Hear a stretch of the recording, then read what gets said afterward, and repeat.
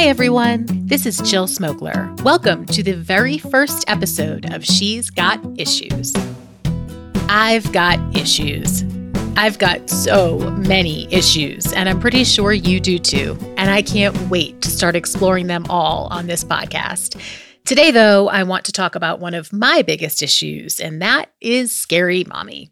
I've never really talked about the whole scary mommy experience from the beginning of the blog to the current state of the site because honestly, until about 3 months ago, I couldn't even say the name without dissolving into a puddle of tears. But thanks to time and a whole lot of therapy, I'm finally at a point where I can talk about it. So before I dive into the plethora of other issues that I'm sure we have in common, I hope we have in common, I should say.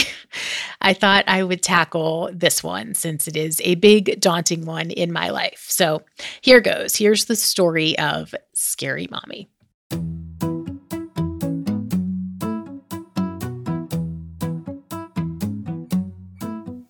Scary Mommy began back in 2008. I was home with 3 kids.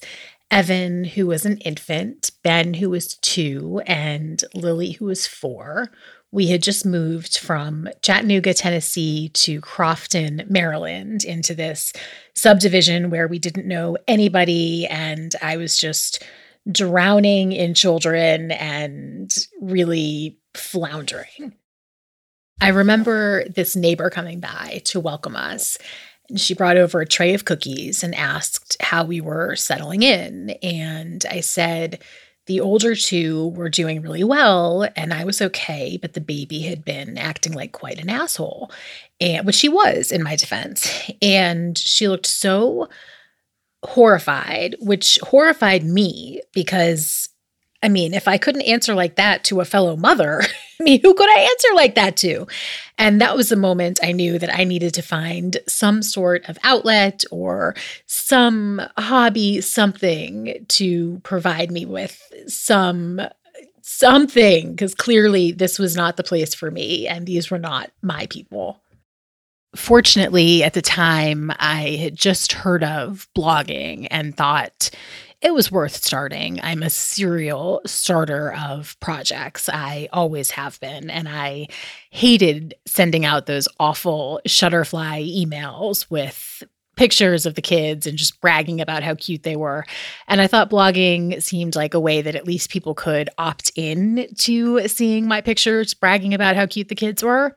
So my very first post was an apology that I was asking for people to once again follow along. But that was how it started nonetheless. People usually think the name Scary Mommy represents strong, honest, authentic, badass mother, which it does. And I love that it's grown to mean that. But its original story came from my middle child, Ben, who at the time when I was looking to name the blog happened to be afraid of everything. He had just seen some Disney movie. I wished I could remember which one, but I can't, and was afraid of absolutely everything. Everything was prefaced by the word scary. Scary dinner, scary bed, scary book, scary mommy. And it just seemed like the perfect blog name. And I looked up the URL and it was available and I took it as a sign and snatched it up. And that was the beginning of the blog. From the moment I got my first follower, I was hooked. Actually, no, I take that back. I was totally not hooked. The moment I got my first follower, I was really creeped out because I totally did not get the dynamic of blogging. I thought that I was putting out content for my family and my friends, but not the greater public. So I got a comment from this woman and I was like, who is this woman? And I clicked on her name and was brought to her blog. And then I saw that she had stories about her kids and her life with them. And I got wrapped up in that. And I saw that she had a sidebar that linked to other blogs with stories from other moms. And I realized it was this whole community of mothers that I didn't have in my real life. I hadn't found this village in my life that I'd been searching for, and I could have it online. I could just open a computer and there could be this group of women, this foundation for me to build upon. And it just seemed like this magical answer. So I just dove into this community, full force.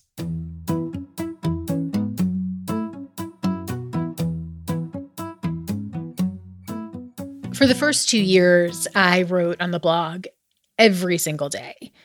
If I had to miss a day, God forbid, I would write an apology post begging people to forgive me for missing a day. My God, that is so embarrassing. On Scary Mommy, I wrote about everything from my finds at TJ Maxx and HomeGoods to my rants on my now ex-husband, but mostly I just shared stories on the kids and on my frustrating but fun and love-filled days with them. One post that I'll always associate with the early Scary Mommy days, I called The Perfect Picture. And it was about my quest to find a picture worthy of placement above the fireplace, which, it has to be something pretty special for that. We were visiting my dad outside of Boston for a week. And Boston is just the perfect backdrop for pictures between the city and the ocean and the swan boats. It's just so beautiful. And my kids were at such an adorable age. And I bought all of these coordinating outfits and props. And I was just armed to get the most fantastic picture that I could put on top of the fireplace, and life would be wonderful. However, every single time I tried to take a picture, something would go catastrophically wrong. Someone's ice cream cone would fall, someone would punch somebody would fall into the water, just something would prevent the picture from being a success. And I was so frustrated by the end of the trip. So for the last 2 days, I didn't take any pictures. And then on the very last night, I took the camera out and the kids were just playing around, and I kind of haphazardly took a few pictures. I hadn't even noticed what they were wearing, but I just figured I'll take a couple more before we pack up. And I did that. And then when we got home, I downloaded all of the pictures. I was least excited to see the ones from the last night, of course. But when I saw them, I noticed the very last picture happened to be practically perfect. Everybody's face was glowing. The light was magical. Everyone's position was turned the camera at the perfect angle. It was just, I couldn't have posed them or done anything in a better way at all. It was absolute perfection. Except for one little thing. And that one little thing was that Evan wasn't wearing any pants. And his penis was the exact same level as Lily and Ben's faces. So, yeah, had I actually planned for that picture, I would have put some pants on him. But what I did do was get a little smiley face sticker and put it on his penis. And that was a pretty perfect picture from that point forward. And that was really the theme of the blog, was just as hard as you try, nothing is going to be perfect. And it can still be really funny and pretty good in the end. I think the part of this site that is most fascinating to people is the confessional. The confessional started because I noticed a trend with people commenting much more honestly and heartfelt when they didn't have a hyperlink back to their own blog identifying themselves. So I thought if everything was anonymous, maybe people would be more inclined to leave really authentic comments. I also thought it could be a really funny place just to collect random, amusing thoughts on motherhood for the first several weeks that I had it up before I was really promoting it and people were actually using it, I was the only person confessing things like I fed my kid mac and cheese 3 nights in a row. I used the pool as a bath during the whole summer, stuff like that. But there was definitely a serious side to it as well. It had a positive vibe intrinsically to it. There were only 3 responses. It was a hug, an oh my God, me too, and a like. So there was nothing negative that could be, that could stem from the confessional. And in fact, the best thing about Scary Mommy stemmed from the confessional, and that was the Thanksgiving project. The Thanksgiving project came from a confession in November when somebody wrote that they were canceling Thanksgiving because they couldn't afford a turkey. And a couple confessions down, somebody else wrote that they could afford a little extra this month and they would love if there was a way to connect with the previous person. They'd love to be able to sponsor Thanksgiving for them. And it was so nice to see. And that just started a snowball effect of other people coming forward and saying, we'd like to sponsor someone too, and other people stepping forward and saying, we could use help. And we ended up, my community managers and I, matching over 400 families that first year and making it a tradition until I sold the company, I think 5 or 6 years later. But it was just the most heartwarming, incredible experience. And it led to the Christmas project with Toys R Us, where we gave away shopping sprees for families in need. And it was just such an awesome way for us as a community to give back to the community who really helped the site become what it is. I get emotional every time I talk about it. And every November since we shut the nonprofit, I just want to cry because I miss it so much. It was such a wonderful, positive force. By 2010, the mommy blogging world was on fire. The conferences were out of control all across the country. We were being sent on crazy trips. The swag was so much fun. I'd come home from trips with suitcases full of toys for the kids and beauty products and custom made clothes. It was so much fun. I mean, if you've never been to an expo floor at a mommy blogging conference, let me tell you, it is something to see. The next couple of years were filled with blogging and book deals and just more. It was a really fun time of Scary Mommy. It was before it got too big, but while it was big enough to really enjoy its success. And then 2014 happened and things took a turn for the worse. In 2014, Facebook pretty much swallowed the internet and everything changed. They updated an algorithm and it favored shareable content, which basically translated to quality content not being shared and cheap, fast content being shared. So the posts that we would seek out or painstakingly work with writers on and edit and find photos or illustrations for and put so much time into promoting and sharing on social media and all that stuff would get, 100, couple hundred views. And then stupid, ridiculous clips would get millions. There was this one video of a dad slicing grapes, literally slicing grapes. He took a plate, covered it in red grapes, took another plate, put it on top, and took a knife and sliced it across the two plates of grapes and separated the plates, and the grapes were sliced. And that video alone garnered more page views than almost all of the other posts combined over the entire year. This dumbass post of this dumbass dad cutting stupid dumbass grapes, which didn't even work because I tried it like 5 times and the grapes, like 4 out of the 15 or so, actually cut in half. So that was really sad to see the turn that Facebook took and the impact that it had on content. The site's traffic really exploded when things changed with Facebook.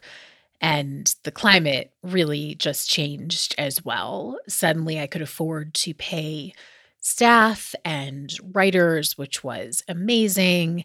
Page views became really, really important. Advertisers were approaching us, sponsors.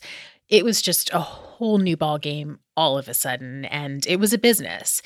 And it was becoming very clear that I was not a business person. And as much as I wanted to control everything, I was recognizing that it was out of my control.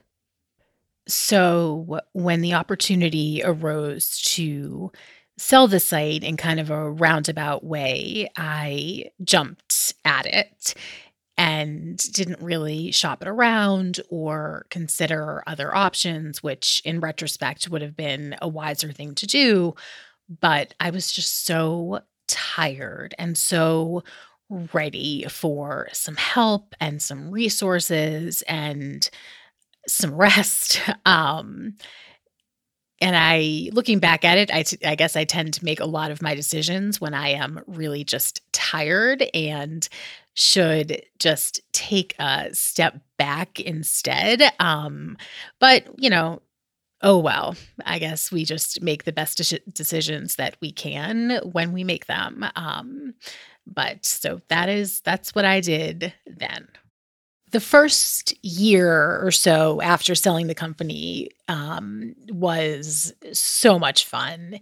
It was so exciting to take the train to New York. I worked there 2 days a week. There was an office in Chelsea. I had an expense account. The word "Scary Mommy" was plastered on the wall in this beautiful signage. I felt like Miranda Priestley trotting into the office, but a much kinder, gentler version, of course. But it was just so glamorous and exciting and fun and thrilling. And I ate it up until it stopped being so fun and wonderful and exciting.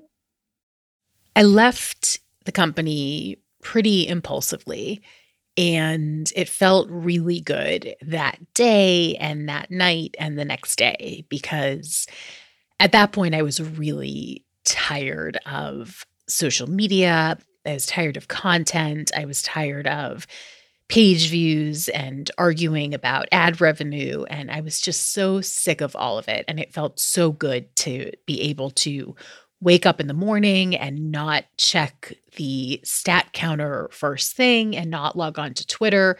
It was so liberating. And then the next day it hit me, and it was so utterly depressing.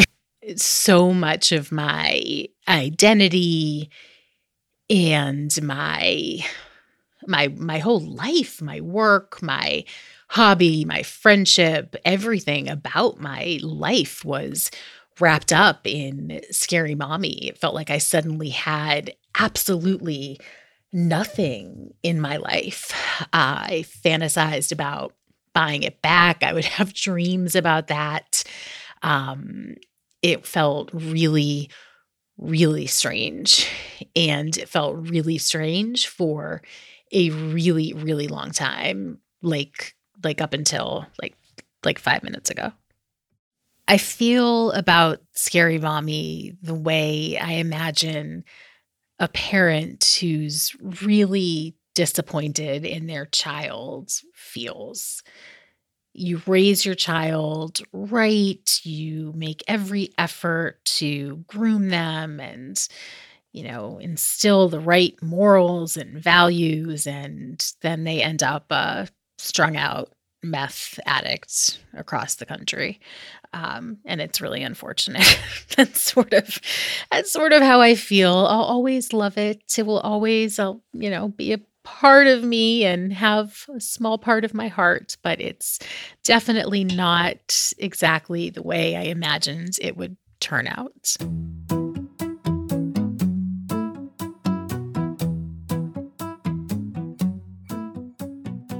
So there you have it. Why I was known as Scary Mommy and why I am no longer.